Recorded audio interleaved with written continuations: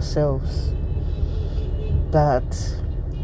because we do not look a certain way, or because we don't look like some people, either in our families or on social media, then we now blame it on the reason for our not getting some things, like for instance not getting a very good relationship. You may put it off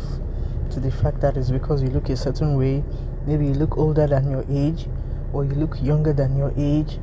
or you feel that you like some people say that some women have a slutty look, like they look cheap, or they look like they're very available to men, or they've been around, so we all look different.